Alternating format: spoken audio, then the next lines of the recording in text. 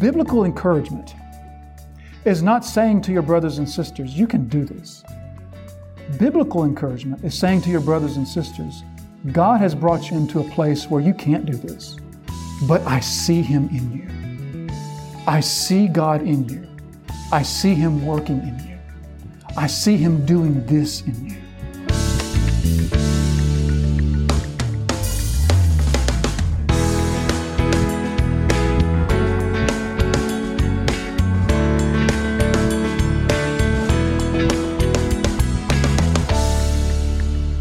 Let's look to Paul's model and let's say, Lord, we want to be people who pray in proportion to how you show us to pray.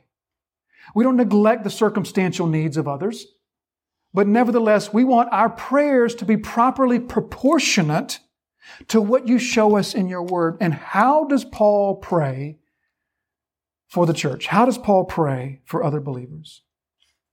Well, the ways in which Paul prays for brothers and sisters are legion. They are myriad. And so, while it's impossible, unless we took a lot of time, it's impossible for us to completely cover all the ways that Paul prays for the church.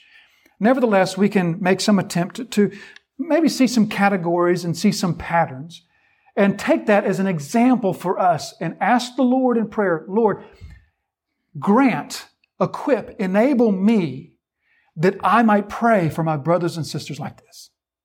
So the first thing that Paul takes to the Lord on behalf of others is Paul asks God for a greater, sharper, and more precise spiritual insight on their part. Paul prays that those who are his brothers and sisters, those who are part of this church over here or that church over there, Paul prays, grant them sharper perception, greater insight to your truth, to your reality, greater understanding of your nature. Look at Ephesians chapter 1, verses 15 through 18. Because I have heard of your faith in the Lord Jesus and your love toward all the saints, I do not cease to give thanks for you, remembering you in my prayers, that the God of our Lord Jesus Christ, the Father of glory, may give you the spirit of wisdom and of revelation in the knowledge of Him, having the eyes of your hearts enlightened, that you may know what is the hope to which He has called you. What are the riches of His glorious inheritance in the saints? In other words, you hear what he's saying. Lord, grant this request. Grant the request that they would have eyes that are sharpened to the glorious blessing of being in Christ, the glorious inheritance that is laid up for them, the glorious reality of having their identity hidden in the identity of Christ. Or 2 chapters later in Ephesians 3, that according to the riches of His glory, He may grant you to be strengthened with power through His Spirit in your inner being, so that Christ may dwell in your hearts through faith, that you, being rooted and grounded in love, may have strength to comprehend with all the saints what is the breadth and length and height and depth, and to know the love of Christ that surpasses knowledge, that you may be filled with the fullness of God. You hear his heart request here. Lord, grant them spiritual vision. Grant them spiritual understanding that they may comprehend the riches of being in Christ. Now, let's take that back and let's plug that back into the woman's prayer. The woman comes before Jesus being under no illusion of what ails her daughter, coming to Jesus forthrightly to say, this is the problem. And then her heart is so burdened and so heavy, and she so identifies with her daughter that she says, have mercy on me. Now, to go before the Lord with that prayer for others is hard work. That's not a prayer that comes easy. That's not a prayer that you just spout off. To go before the Lord with a heart that is genuinely burdened for the loved ones in your life and pleading with Him, Lord, it is as if I need to see you more. Let him see you. Let her see you. And my request is so heartfelt that it is as though I need this. That is a spiritually strenuous prayer. Look at another way in which Paul takes loved ones, brothers and sisters, before the Lord. He prays for an increasing spiritual wisdom, which would lead to a life of increasing holiness.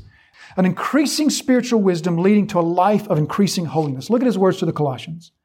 And so from the day we heard, we have not ceased to pray for you, asking that you may be filled with the knowledge of His will in all spiritual wisdom and understanding, so as to walk in a manner worthy of the Lord, fully pleasing to Him, bearing fruit in every good work and increasing in the knowledge of God. You see how Paul connects that together. I pray that their spiritual wisdom, which is a gift from you, would be abundantly given to them to the end that, to the result that they would then walk in ways that are pleasing to you, that their lives would be practically holy, that their lives would be holy in a real and tangible way. Grant them spiritual understanding that will be evidenced by outward holiness in their life. Take that prayer before the Lord on behalf of someone else, being so burdened that your heart is heavy like this woman's. And you'll see what a strenuous work this type of prayer is. He prays that their spiritual wisdom would increase. He also prays for their increasing and deepening love for one another. Look at Philippians chapter 1, verses 9 through 11. It is my prayer that your love may abound more and more. I pray that you love one another more, and with knowledge and all discernment, so that you may approve what is excellent and so be pure and blameless for the day of Christ, filled with the fruit of righteousness that comes through Jesus Christ to the glory and praise of God. I pray that you who already love each other would love one another more and more, so that in your love for one another you may approve what is excellent. And approving what is excellent, so be pure for the day, pure and blameless for the day of Christ. There's so much there. We could unpack that for the rest of the morning, but there's so much there. He prays that their love for one another would deepen and become richer. He's burdened with a burden like the woman coming before Jesus, just crying out to God, God, it is my heartfelt desire that these Philippians would love each other more. They don't hate each other. You've read the book of Philippians. They don't hate each other. They're having some problems. But it is a letter written to a church that is loving and joyful. And yet Paul is so burdened that they would love each other more.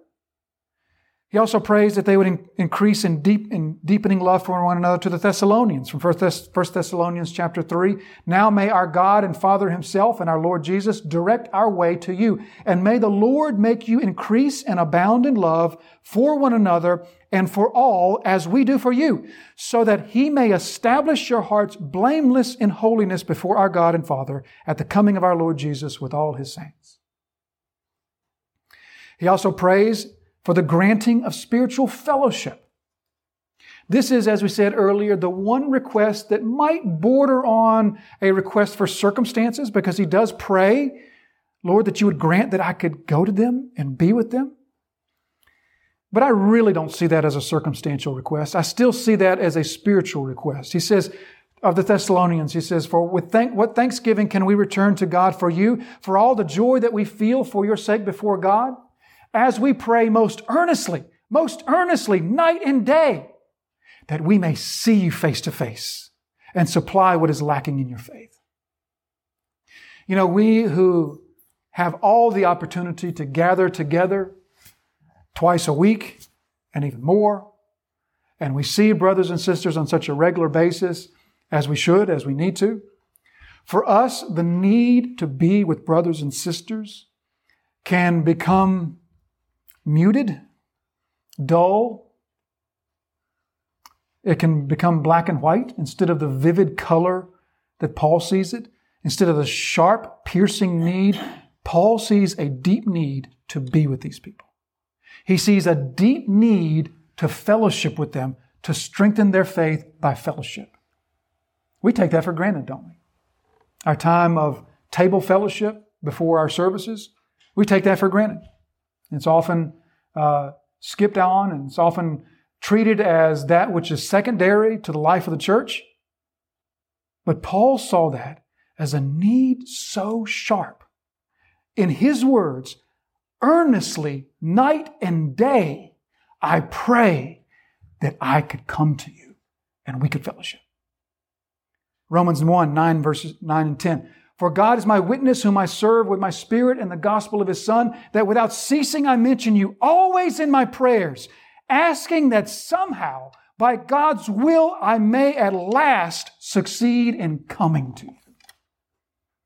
You hear the heartfelt need there.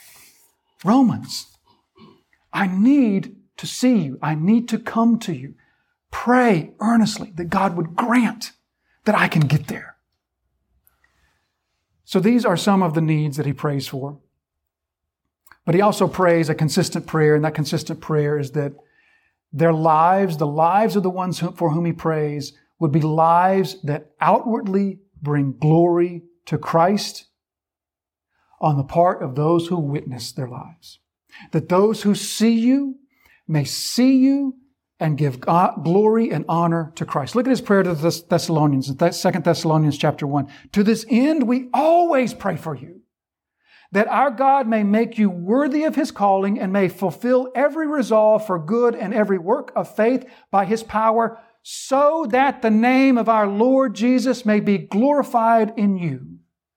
Or Romans chapter 15, may the God of endurance and encouragement grant you to live in such harmony with one another, in accord with Christ Jesus, that together you may with one voice glorify the God and Father of our Lord Jesus.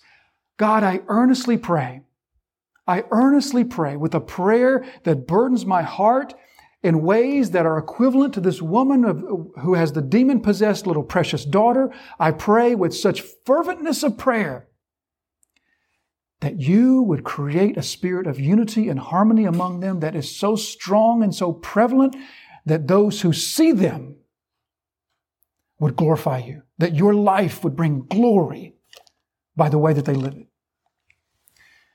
Others that we could see. But then lastly, we want to see the most consistent thing that Paul prays, and we've seen it in every prayer. Nearly every time he records a prayer, the most consistent thing that he prays is thankfulness. He thanks for the Thessalonians. He thanks God that their faith is growing. 2 Thessalonians 1. We ought always to give thanks to God for you, brothers, as it is right, because your faith is growing abundantly. And the love of every one of you for one another is increasing. Your faith is growing.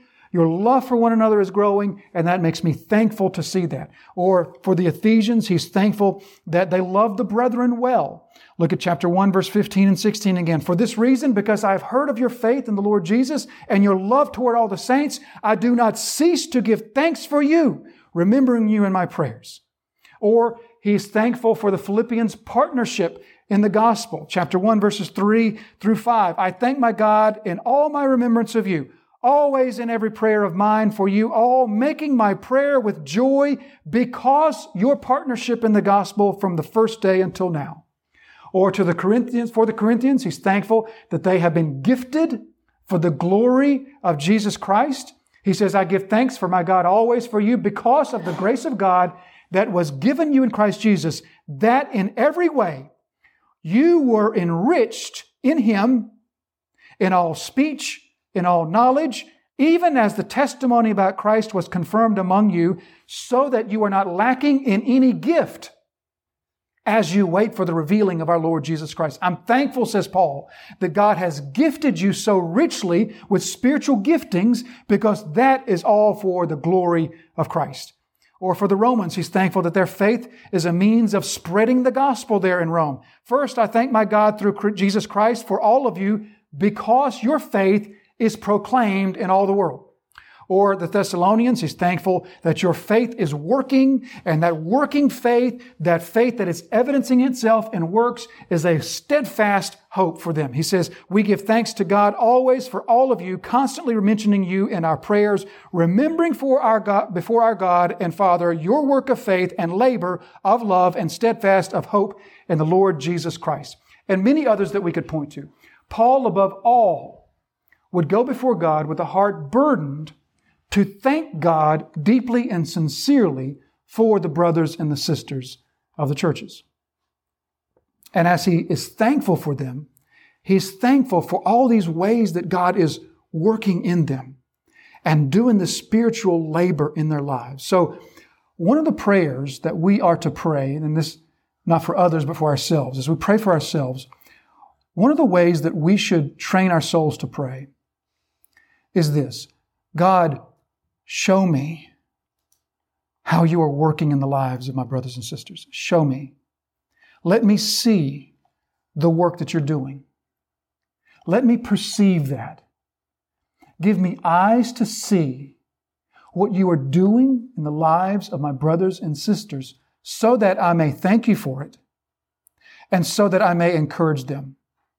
Do you know that's what biblical encouragement is? So often we get biblical encouragement wrong. So often we know that we're supposed to encourage one another. But so often we see biblical encouragement as just simply the same thing as worldly encouragement, just with a little Christian language attached to it. Worldly encouragement, the way that the world encourages one another, is not the way the Scriptures teach us to encourage one another. The world encourages one another like this: you can do it. You got it in you. I know you can do it. You're better than that. You can succeed. That's how the world encourages. So often, Christians will attempt to encourage one another in similar ways, and that encouragement falls far, far short of what biblical encouragement is. Biblical encouragement is not saying to your brothers and sisters, you can do this.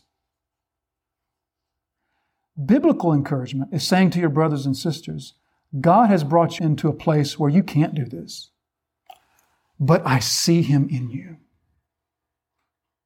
I see God in you. I see Him working in you. I see Him doing this in you.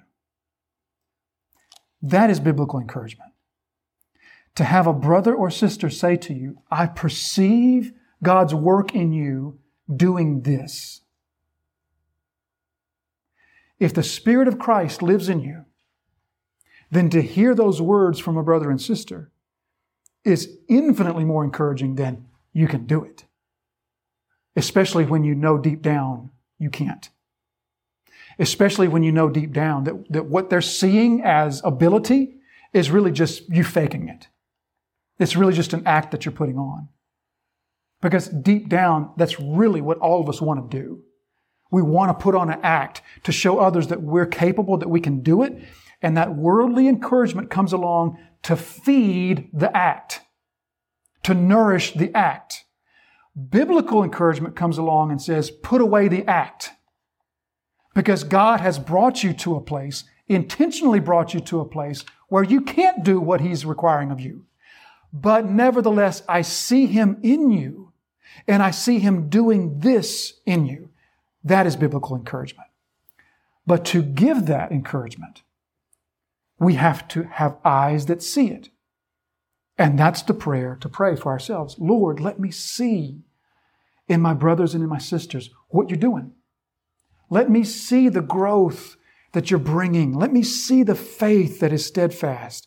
Let me see the witness that's going forth. Let me see the obedience that's increasing. Show that to me so that I can thank you and praise you for that, and so that I can encourage them on to more of the same. So let us be, as Paul showed us so adeptly, and as this woman showed us so keenly, let us be people that go before our Lord with a similar type of burden. Burden for one another, and not primarily for one another's circumstances, but burden for one another's spiritual life Only in that are we truly being the church. Only in praying for one another in that way are we truly living like the New Testament church is to live.